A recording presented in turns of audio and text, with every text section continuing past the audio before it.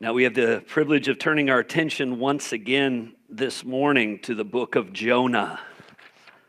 So as you turn with me to the book of Jonah, I will prepare to read for you Jonah chapter 3. Jonah chapter 3.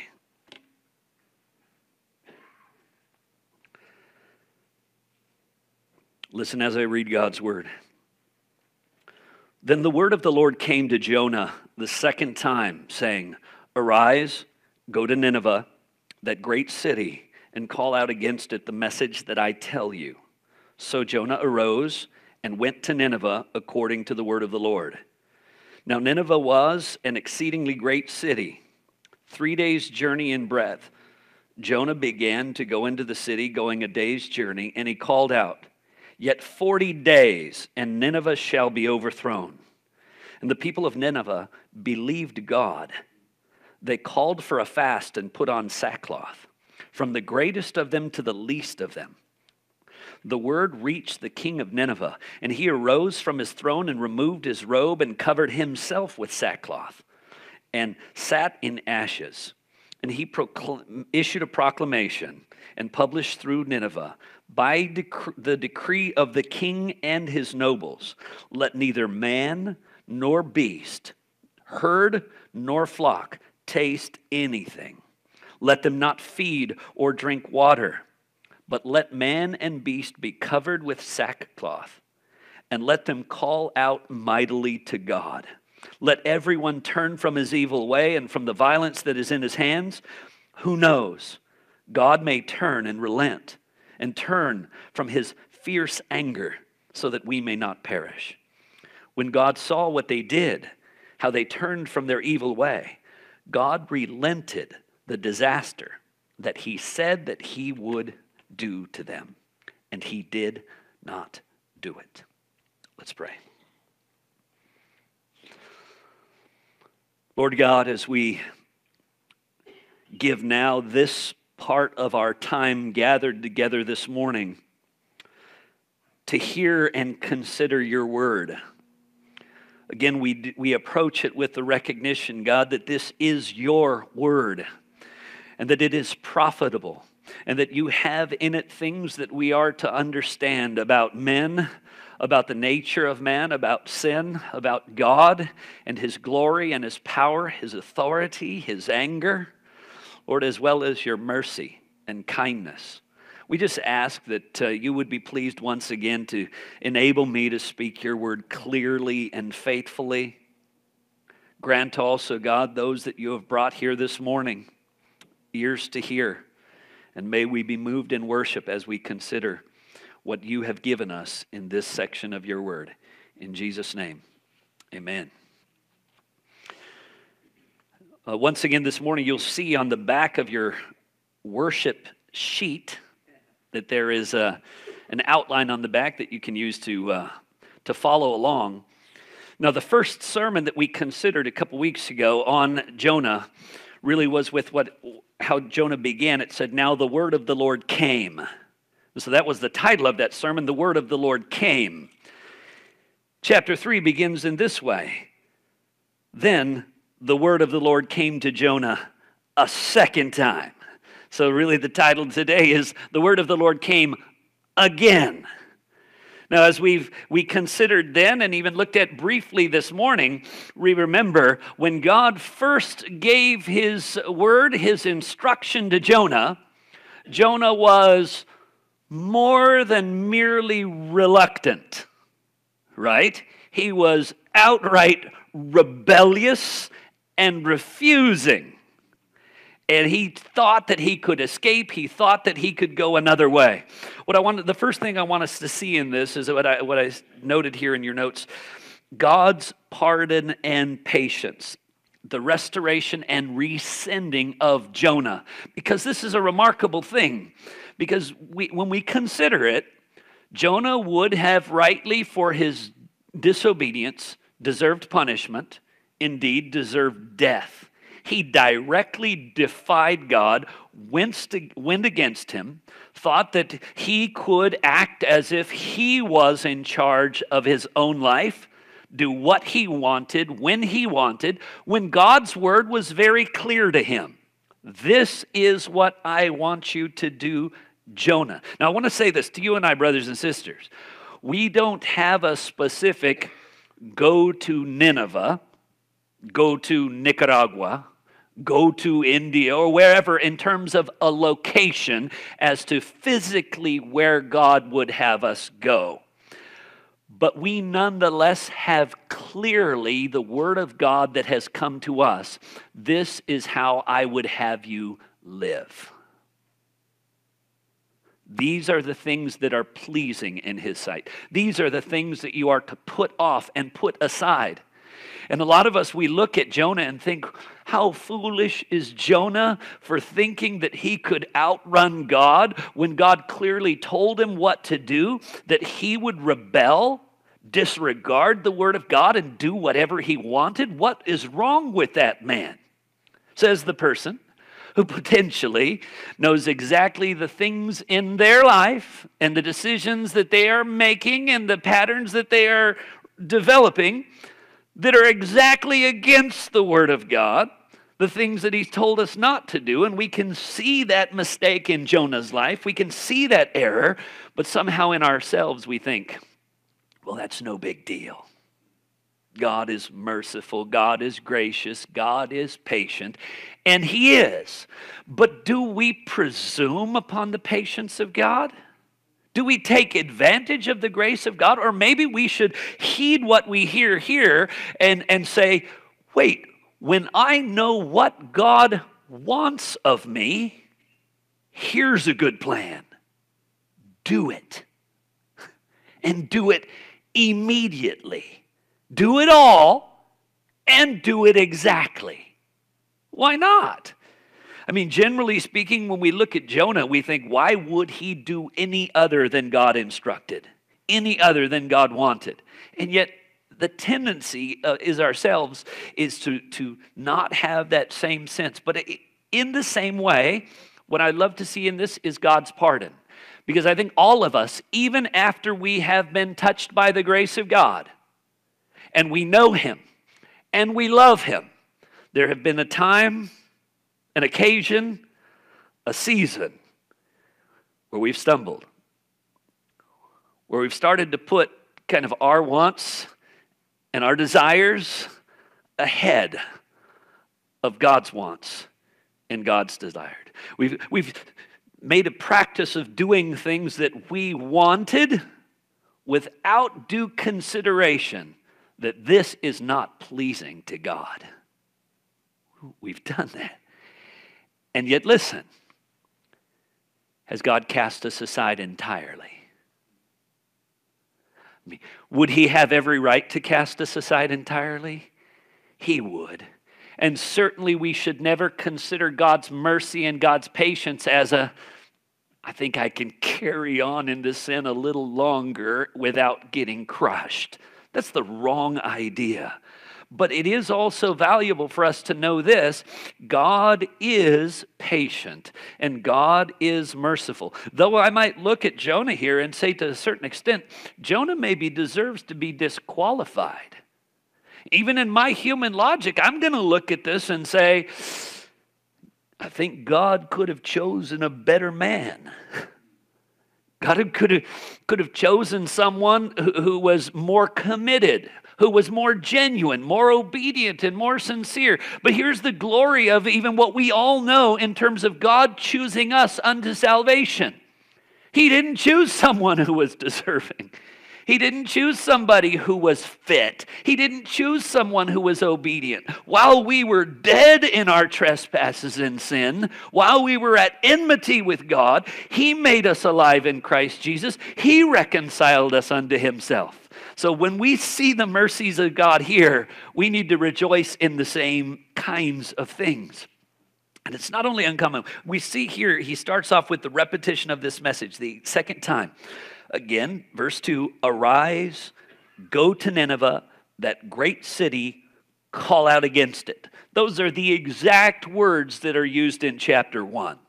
And again, in like manner, I just want us to understand this. There's no question, And Peter asserts this to be true regarding some of the writings of Paul. There are some things that he writes that are difficult to understand, that the untrained and the unstable twist to their own destruction. There are some challenging doctrines that defy the natural expectation of mankind as they reveal to us the eternal purposes of God. There are some of them. But remember, he didn't say everything that Paul writes is hard to understand. He didn't say the things written by Luke are hard to understand. He didn't say the things that I write are hard to understand. Much of a multitude of Scripture is not hard to understand. Arise and go to Nineveh. Put away youthful lusts. Pursue righteousness and holiness, without which no one will see God. I mean, very wonderfully clear, isn't it? And I'm so thankful for that. Yes, there are complexities that need deep study and careful evaluation, but for those who think, oh, the Bible can only be attained to by the deepest scholar, well trained in the culture and in the language of those days, that's not fully true. The basic will of God for the ordinary lives of every single child of God is clear enough that the youngest child of God can understand it. It's not intended to be secret. As much as people might want to say, the Bible is not intended to be written in code. And you have to have this secret code or that secret code or this kind of numerology or that to understand it. It doesn't. Put away all bitterness. Put away all jealousy. Put away all malice. Put on good conduct and character and love and kindness and virtue. The Scriptures are gloriously clear. And what can be utterly disturbing is people get themselves worked up in a lather of discussing and seeking to discover the wonderful deep things of the Word of God, while not giving due attention to the very clear, simple things of the Word of God. Okay, you really want to boast that in certain doctrinal areas you have a deeper understanding than these people and these people. Good. But with regard to your observable life, the words of your mouth that make known what is the treasure of your heart, what is seen? Do you like to know more than the other person? Or do you love knowing and serving and pleasing God? Is your pursuit of a deeper knowledge that you might draw near to Him, that you might adore Him, that it might enlarge and enliven your worship? Or is it just so that you can out-argue the other person? God help us. And we need to understand this. The basic simple things are never set aside. The truths of how we ought to walk, how we ought to live, how we ought to speak, that never changes. And sometimes as we mature in our Christian life, it seems like, well, we already know that stuff. Move on to something else. We already know that stuff. Yes, there is knowing, and there is living. And you might notice this. Some of you may have at some point watched on the television or gone to attend a basketball game. And what you might find interesting is if you were to go and see the Dallas Mavericks and so on, you would see they are professional basketball players. This is what they do as a career. They are trained in it. Their skill level is exceptional. And yet, how do they prepare for almost every game that they're about to play? Do they all go out there and take half-court shots? Do they all go out there and they're dribbling behind their back, between their legs, throwing no-look passes at one another? No. How does the warm-up look if you've ever seen it? It's the same kind of warm-up that you will see if you go to a primary school. If you go and watch 4th and 5th graders warming up for their basketball game, it's the same thing. They line up in lines and they go and take layups.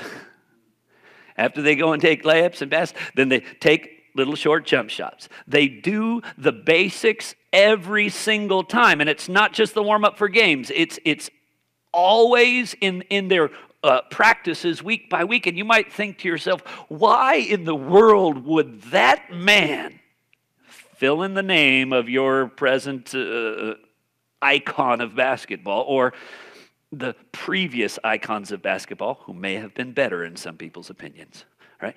Fill that in, and you think, why would he need to take layup practice? It doesn't make any sense. But I tell you what, he doesn't complain about it, and he does it every day. Why? Because those basic things are there, and actually what you find out is they do that in the game.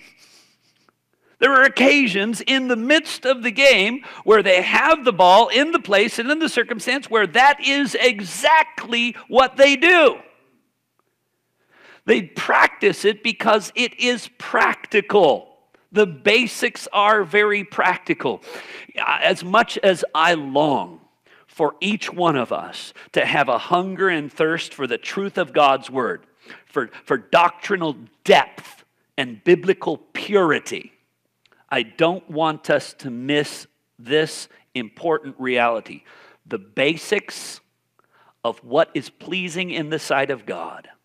That the Spirit would stir our heart to simple, faithful living. It's so important. I know it seems very obvious, but I don't want us to miss this. That message he laid out to him. And it's gracious that he did that. Many of us will remember, it's not only that did he come and give a second opportunity to Jonah, but most of us will also be aware the mercies of God have been shown many times. We are aware also of Peter. And Peter was quite confident in himself. I mean, we heard some things earlier this morning about the American dream, you know, and one of the things that often characterizes people in pursuit of the American dream is a remarkable unearned overconfidence in themselves. I can do this. And they're even told that if you just dream it and never give up and work really hard, you can do anything. Is that true? There are, for the number of success stories, the number of those who have given, maybe worked harder than some who have succeeded, but they simply didn't have the aptitude, didn't have the genetic circumstances necessary. The idea, things get so confused and constrained, but what I want us to know this is when someone gets appointed for service and the motivation for service isn't that I am worthy, I am the best for this, but it is that God is worthy, He deserves my best. It's a simple, because did Paul consider himself the best choice for an apostle? He considered himself unworthy even to be called an apostle, the least among them, unfit. And yet when we look at how God used him with regard to the New Testament scriptures, more prolific, more influential than any of the other apostles. And so he recognized himself as unworthy. Peter himself, he had this sure confidence, no matter what happens. And what's probably going to happen is these fellows will desert you, but not me. I think if we could have interviewed Peter, he probably would have been as confident in himself to say that, yeah, I think you'll deny yourself before I deny you, Jesus. I mean, he seemed that overconfident because he was saying, no, I will die before I abandon you. I will die before I do that. After Jesus had just told him what? You will all deny me. And then what does the scripture account for us in John chapter 18 that happened on the night in which Jesus was betrayed? We're well aware. He denied him, but we could also say he denied him 3 times before the cock crowed. And so, at the very least, that proved to some degree his unfitness. And by the time we do get over to John chapter 21, they know that Jesus has been risen from the dead. But for some reason, Peter instigates them, says, let's go fishing. And they go back to their boats. Remember, on one time, Jesus had said, follow me. And what did they do? They left their boats and they went and followed him. Jesus has died and risen again. And what is Peter doing now? Going back to his boat. Jesus had said, follow me and I will make you fishers of men. And when all is towards the end, Peter is going back to be a fisher of men or a fisherman. And he goes back out to the water. And Jesus comes in John chapter 21, does a miracle again of filling those nets with fish, and Peter swims to shore. And then Jesus begins that investigation. Sort of like the 3 denials, Jesus engages him 3 times with a simple question. And the way he phrases it the first time is interesting because he says this, Peter, do you love me more than these? Remember? You were the best. You were the greatest. You were the superior, the undeniable. Compared to everybody else, they might fail, but you never will. Remember, you're better than everybody else with regard to your commitment in your own estimation. Do you love me more than these? And Peter replies, and in my imagination, I picture him avoiding eye contact, and you know I love you, Lord. Lord, you know that I love you. So now, he's not saying, you know I love you more than these. It seems like he's sort of been put in his place, you know that I love you. And then Jesus asks him the second and third time. He doesn't say, do you love me more than these? He just says, do you love me? And each time when he replies, Lord, you know everything, you know that I love you, what was Jesus' statement to him? It wasn't, you lost. You lied. You failed. No, it was, feed my sheep. Feed my lambs. Feed my sheep. And I don't know if God only knows the details and their inner workings of a man's heart, but as he was denied in triplicate, he was called and reaffirmed to that ministry and that service in triplicate. Could Peter go out thinking he was worthy? Of course he was not worthy in himself. The scriptures would say of those who are ministers of the gospel and ministers of reconciliation, who is competent, who is sufficient in himself for these things. We hold these truths, we hold this message in clay jars, earthen vessels. We're nothing. We're basic. Nothing glorious, nothing amazing. But what's in the vessel is what matters, not the vessel. And that's what really they learned. It's not about my fitness and my worthiness. My significance comes by what's inside of me, and it's the gospel, and it's His grace, and it's His Holy Spirit. And we see that, again, the mercies of God reconciling him. We see the reconciliation of the master. He's the one who prompted. Even in Jonah, the word of the Lord came. In John chapter 21, Jesus singled out Peter and spoke to him. The one who, on these occasions, initiated the reconciliation with the disobedient, with the rebellious, with the failure. Who initiated that reconciliation? It was God Himself. It was Christ Himself. And so that's a wonderful thing when we think about it. Because all of us, every single one of us, in some way, has failed God at some point. Even in our attempted service. We've gotten distracted. We've gotten caught up in other things, whether it's the world that's caught us up, whether it's anxieties, whether it's work, whether it's family, whether it can be good things, but we've at times allowed them to ascend to a place of priority they don't belong. And we know that we have proven ourselves unfit. There's rarely a believer that I've ever spoken with who would be supremely comfortable if everyone knew their every thought. The things that they keep secret from even those who are closest to them. Nobody necessarily wants it. Nobody would like it if there was a screen on our forehead that was giving words and images of the thoughts that are going on in our heads at all times. I mean, it might affect our conversations with one another. Whoa. They don't like me. They don't like what I'm saying. Why are they thinking about their dog? Or why are they so jealous? Why are they so angry? Are their thoughts pure? We would shudder, I think, if everything that went on in the secret recesses of our mind was visible and known to all. I don't think any would necessarily opt into that. But the reality is, we ultimately cannot opt out of that.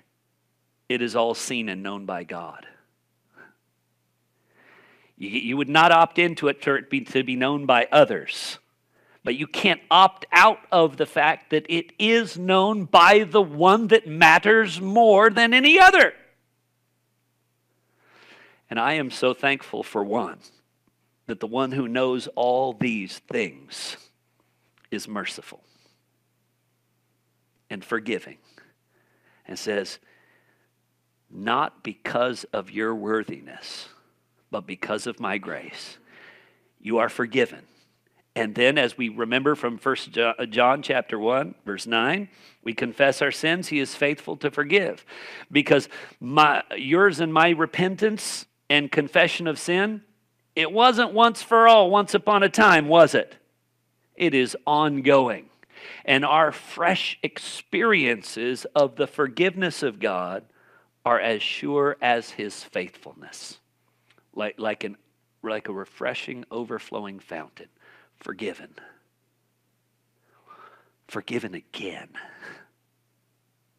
And forgiven again.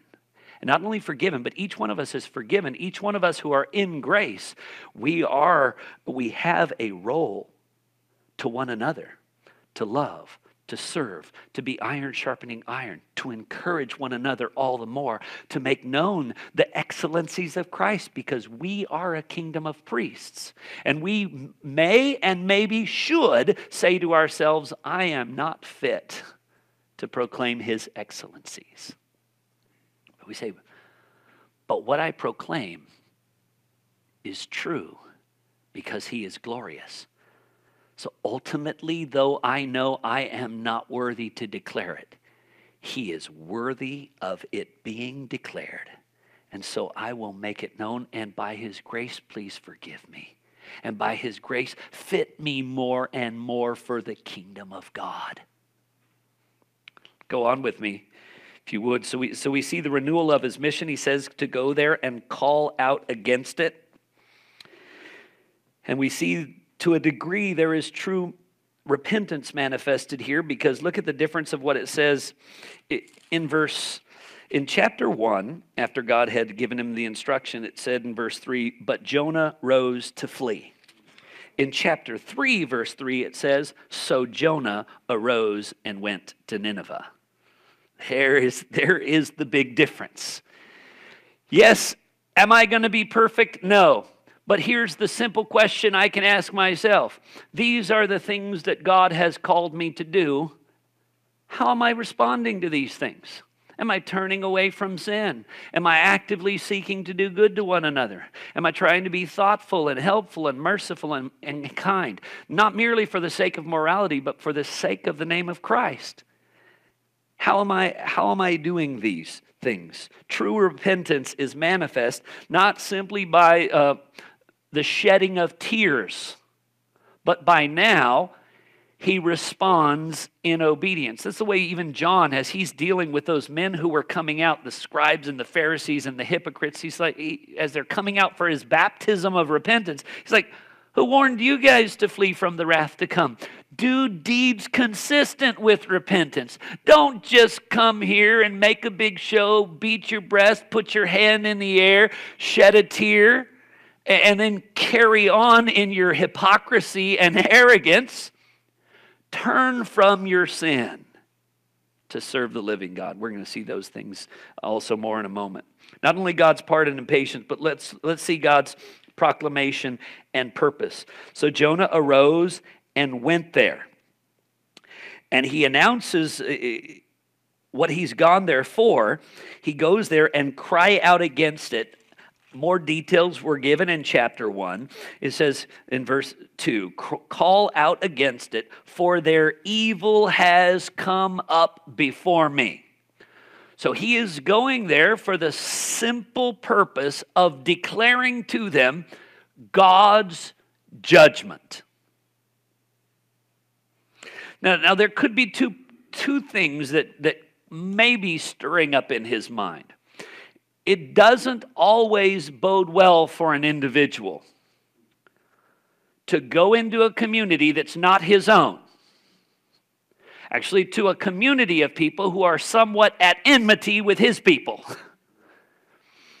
And his message to them is going to be much like this. You're all evil. And in 40 days, you're done. I mean, that message could be met with what? Yeah. Sticks and stones will break your bones, and we were here to prove it. You know, they could come at him right then. I mean, that's not a positive message. That is a hostile message in a hostile environment. That is not easy.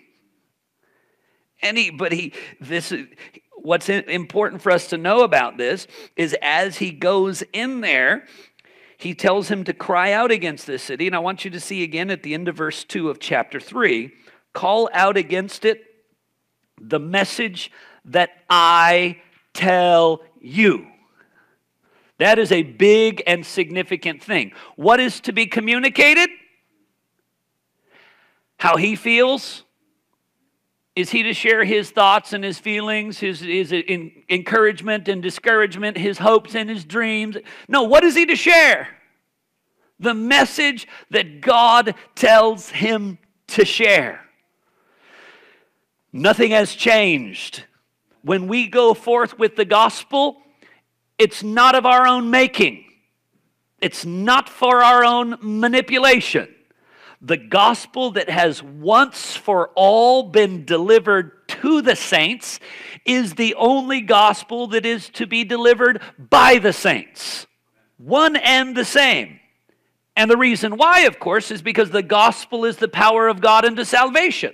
So why would you declare anything else if this is the only means of salvation? If everything else that you're going to declare does not produce, does not work, does not bring about the effect, what's the point? Well, I might be accepted. People might enjoy it more. I might get more of a more temporary positive responsiveness from the people. You know? And so let me be careful to go about this and tell stories about people who have suffered and died. Let me tell stories about brokenness and tragedy and depression and heartbreak and tears and misery, and then happiness and joy and recovery. And are you sad? Are you miserable? Do you want hope? Do you want to be happy? If you're happy and you know it, clap your hands. I mean, how does that get into this kind of thing? And so pretty soon it's not, we are all dead in our sins. We are all hostile. We are all rightly under the judgment of God, and if we do not come to Him in repentance and faith in Christ, there is no forgiveness. No, we don't say that. We don't tell people they're evil. We don't call out against them that judgment is coming. That's not the popular pattern of modern missions and evangelism. Because why? If I tell somebody he's evil, that will make him uncomfortable. Might make him angry. He won't believe me. All I want to tell him is how he can have a better life today. How he can have more joy, more success. Let me tell him those things because those things will appeal to him. Well, I will tell you this. The message that this man, Jonah, came with to Nineveh, not appealing, not attractive.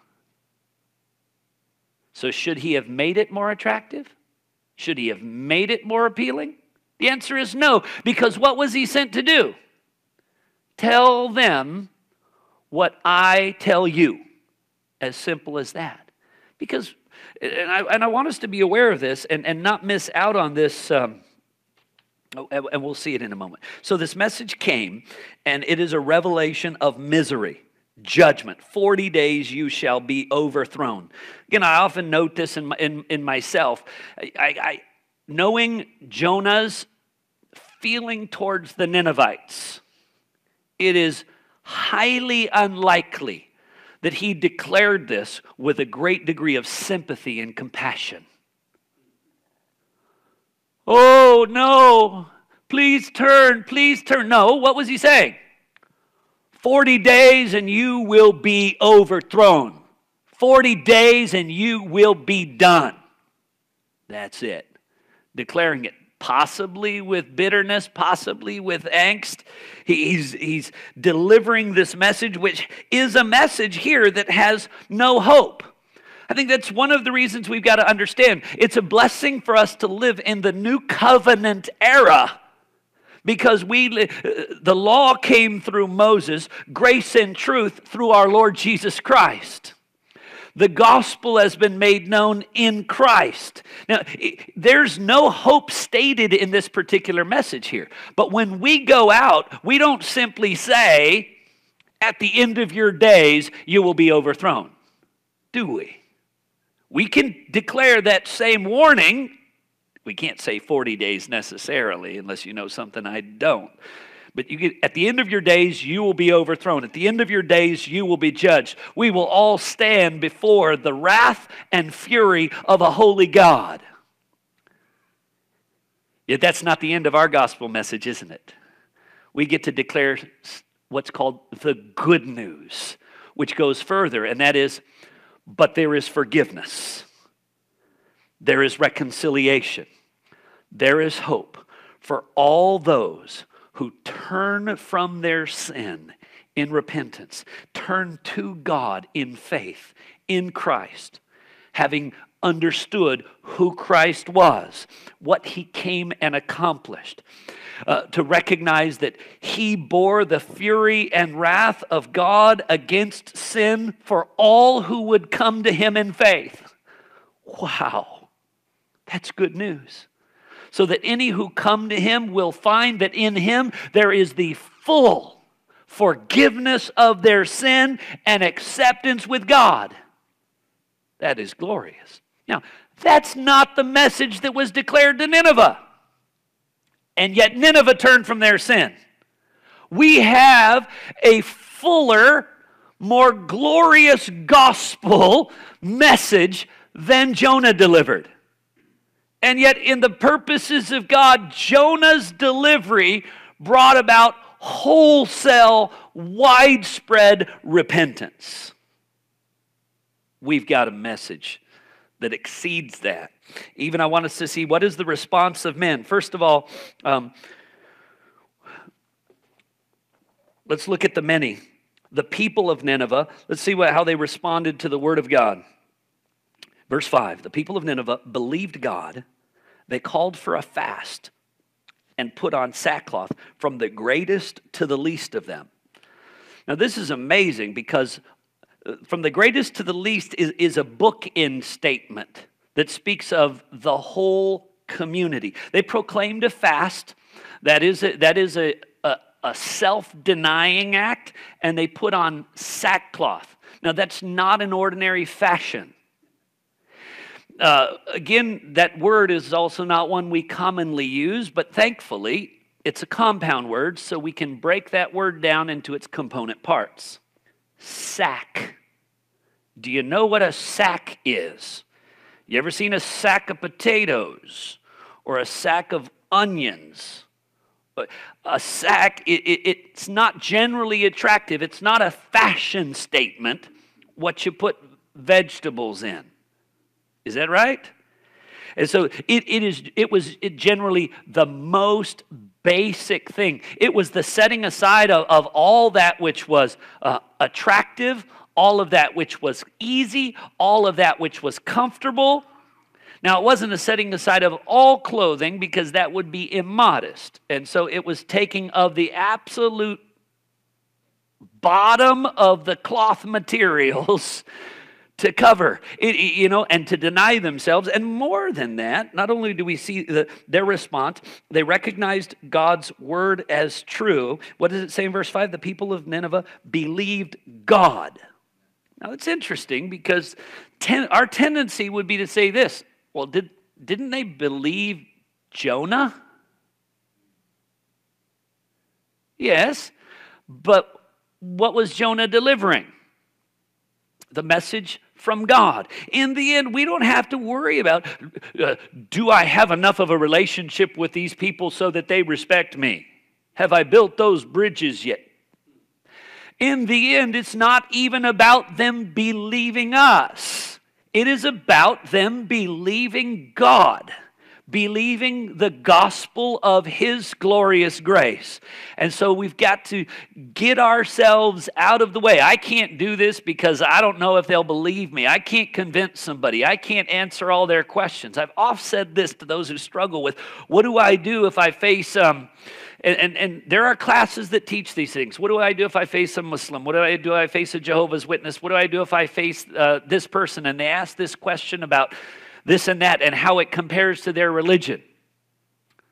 I don't have all the answers. And I said, well, that's okay. I mean, in time you may have more and more answers and you could engage them in that.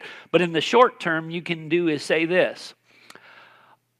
I don't know that, but this I do know. Jesus was the Son of God. Jesus was fully God, fully man. There is no salvation in any other. Well, what about this? I don't know about that, but this I know. God's word says, in Him there is hope. In Him there is eternal life. In Him and in His blood there is the forgiveness of sin. All those other things I don't know, but this I know. And those things that we declare that we know, those are the truths of God. I don't get the sense that there was a lot of dialogue, a lot of back and forth going on with Jonah here. Well, what about? No, there's no what about. He's just saying it out there, and God is making use of it. They recognized it was the word of God, they believed it, and they repented. The way that it says, not only from the least to the greatest, but let's move on and see not only the many, but the mighty, because the king himself gets involved here in verse 9. And it says this, or verse 7 and following, the king himself is going to set forth, first of all, go with me to verse 7, a resolute dissemination. What he says here in verse 7 is this, by decree of the king and his nobles, let neither man nor beast, nor herd, nor flock taste anything. Now this is shocking because I'm unaware of fasts that have gone beyond the human community before. And also I will note this, no one has called them to fast. They just declare an absolute wholesale fast that every single created being may be rightly under the wrath of God. And so we better Everything and everyone is fasting. Not only no food, but it says no water.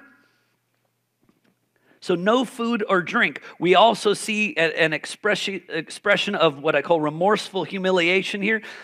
As they believed God, verse 6 says, the word reached the king of Nineveh. He arose from his throne, and he removed his robe. So that which really differentiated him from everyone else as the royal man. And he covered himself also with sackcloth, and he sat in ashes. Now, ashes often were those things that when you take wood and you burn it up to where it's no longer useful for anything, it's ashes.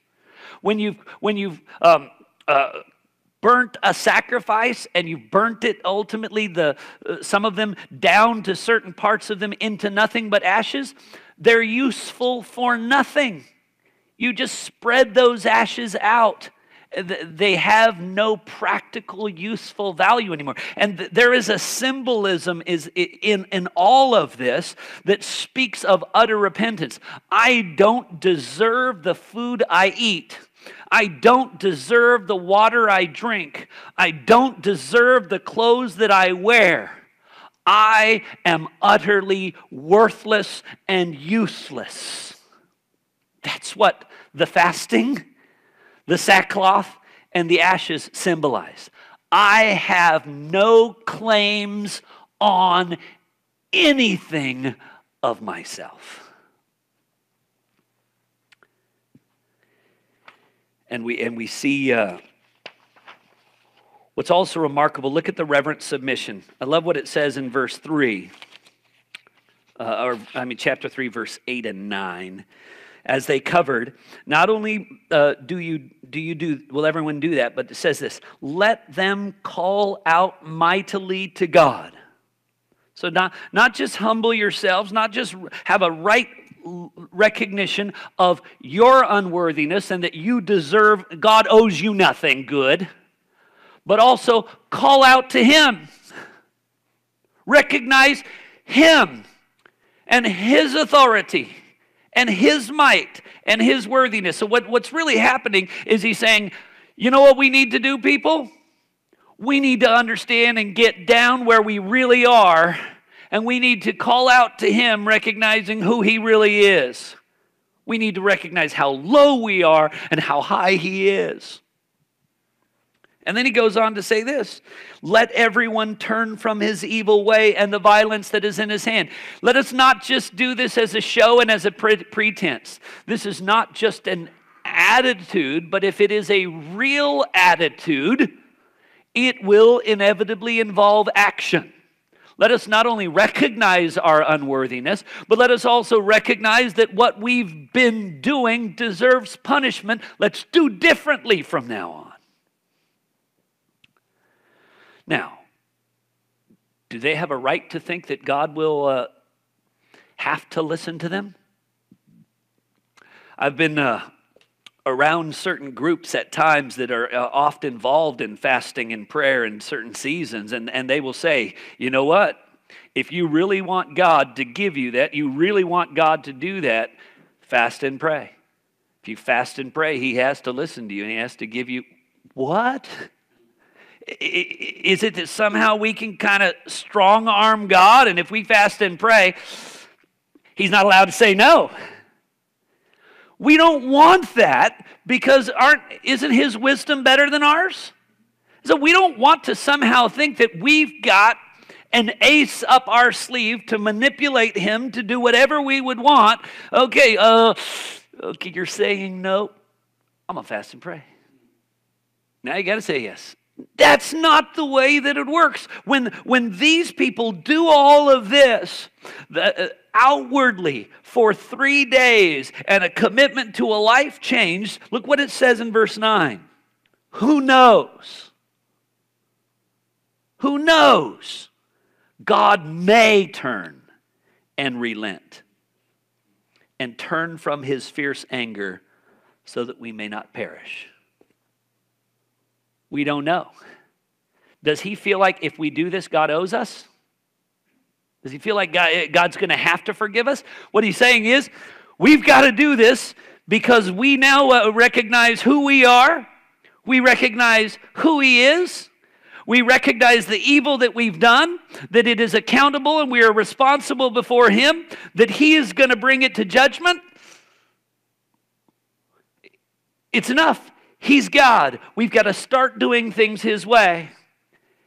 And who knows? Maybe He'll forgive us. Maybe He won't. But see, they're not doing this it doesn't seem at this point that they're doing it with the confidence that He will forgive. They're doing it with the awareness that He has the right to judge, and He's the only one who can forgive. They're not even doing it with a sense that somehow we will earn it. They know what they've earned through years and years of evil. And then we see the relenting mercy of God, and we're going to see a little bit more of this in the coming days. But in the relenting mercy of God, it's important to see that God sees all of these things. Verse 10 says, God saw what they did and how they turned from their evil way. They didn't just say it, but they did it. I mean, how many, and you know this is the case, how many people say, I'm a Christian? Which means I'm a follower of Christ. He's my Lord, He's my master, but they're not following Him. The things they're doing in their life are like people in the world do it, not like Christ would have ever done it. How do you call yourself a follower of Christ if you're following the world? They not only claimed that they would turn from their sin, but the scripture said God sees, God saw, they turned from their evil ways. God help everybody who professes the name of Christ turn from their evil ways. Those who profess the name of Christ but then live like the world, that dishonors the name of Christ. It brings shame on the kingdom of God. That is not the way that it should be. They should see our good deeds and glorify our Father who is in heaven. That's what Jesus said. Let them see your good deeds, like someone who lets their light shine before men. They see your good deeds. And so I ask myself, and I encourage you to ask yourself this question. Do people see you and how you're living and how you're speaking? Are you carefully making decisions so that whatever is seen, whatever is known about me, it would move people to give glory to God? And say that He would deny Himself those temporary pleasures, that He would be concerned for others, that she would be like this or that, shows they've got a commitment to something more, something different than themselves. Here they do that, and God sees what they do.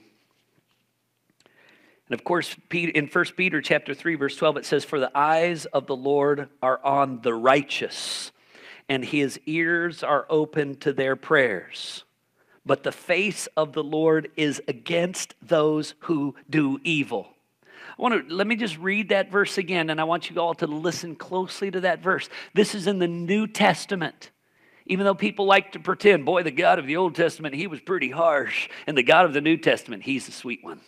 That's a bunch of nonsense. God never changes, and we presume on so much. It says this, we all long for God to hear our prayers, don't we? And to answer our prayers. This is what it says, the eyes of the Lord are on the righteous. We want Him to look upon us with care and protection and preservation.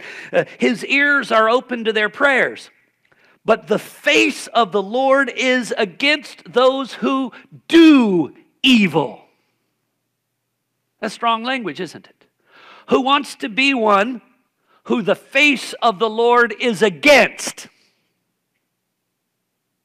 Who wants to have God against them? Simple process. You want God against you? Do evil. Now, one of the challenges we face in that is our list of evil is the extreme sins. That's not the way the scriptures list. Every lie, every deceit, every disobedience, every rejection, Every compromise is evil. I want us to also understand this. It says this, when God saw, he relented of the disaster that he said he would do to them. And we'll look next week at Jeremiah chapter 18. I'm going to encourage you to read for yourself Jeremiah chapter 18, verse 7 and following, to have in your frame of mind that God here didn't change his mind or change his word. He delivered this statement of judgment for the express purpose of driving these people to repentance.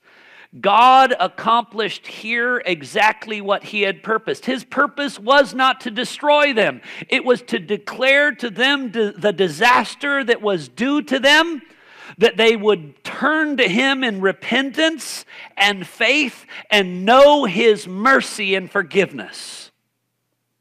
Because God's word never fails, and we're aware of that. In Isaiah 55, verse 10, it reminds us that God is the one who sends the rain and the snow.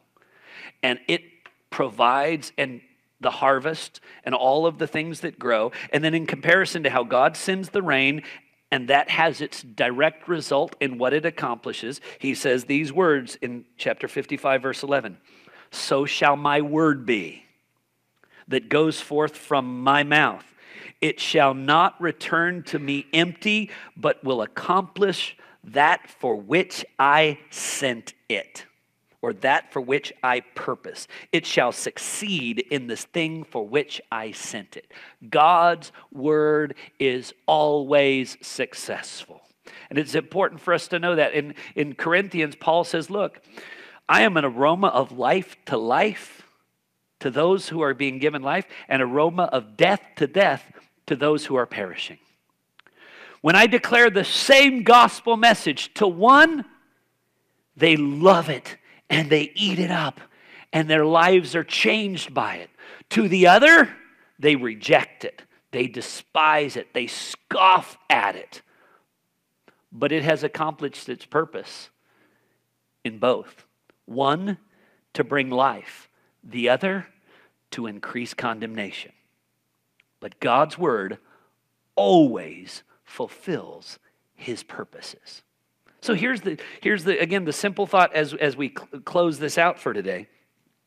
If God's word always fulfills his purposes, then what should we speak to others? The word of God. If we're going to speak it, we've got to know it. But I want us to know if I was to boil these things down into two simple thoughts as I prepare to close the sermon in prayer, it is speak what the word of God speaks. Do what the word of God says. Boy, that's like basic. Yeah, that's right. Sometimes we go back to the basics. The question isn't how well would you do on a theology exam? That's useful. But if you do well on a theology exam, but you don't speak the things that God's word speaks and do the things that God's word says to do, it doesn't matter. It's not about passing a test. Scribes, Pharisees, lawyers, men well schooled in the word of God, yet hypocrites. And Jesus said, you do all of these things and you yourself remain outside the kingdom of God. Those who enter the kingdom of God, they enter like simple children. Yes, sir. Yes, sir. I will do what you say. I will speak what you speak. And I will honor you. Let's pray. God, we do thank you that we are able to spend time in your word. We thank you that we're able to see this occasion where we see your patience and mercy in the life of Jonah. We also see, Lord, that instead of just bringing judgment upon Nineveh, that you sent to them the threat and warning. You also granted to them time. What an expression, Lord. We know that you did not owe to Jonah a second opportunity or second chance. You did not owe to Nineveh 40 days. You had no requirement to even send a messenger to warn them. But Lord, we are amazed at your mercy, your patience, your compassion, and your forgiveness. Lord, we're thankful to see, even in this, how you worked to, through practical circumstances, change Jonah from disobedience to obedience. Change the people of Nineveh through the conviction of sin and the threat of real judgment, to turn them from their evil, to call out to you, to believe you, to seek to live faithfully before your eyes. God, we thank you for your patience and mercy that you exhibit towards us all the time. But Lord, we pray that we would not wait. If there are things in our lives that we are doing that is not what you would have us do, God, that you would turn us from those things, that we would commit before you to not continue, that we would get a sense of our utter unworthiness and the judgment that we deserve, and that we would cry out to you and that we would turn. Lord, we thank you for your mercy that always meets those who cry out to you in genuine repentance and faith. Lord, we thank you for that display that you've given us here in Jonah chapter 3. In Jesus' name, amen.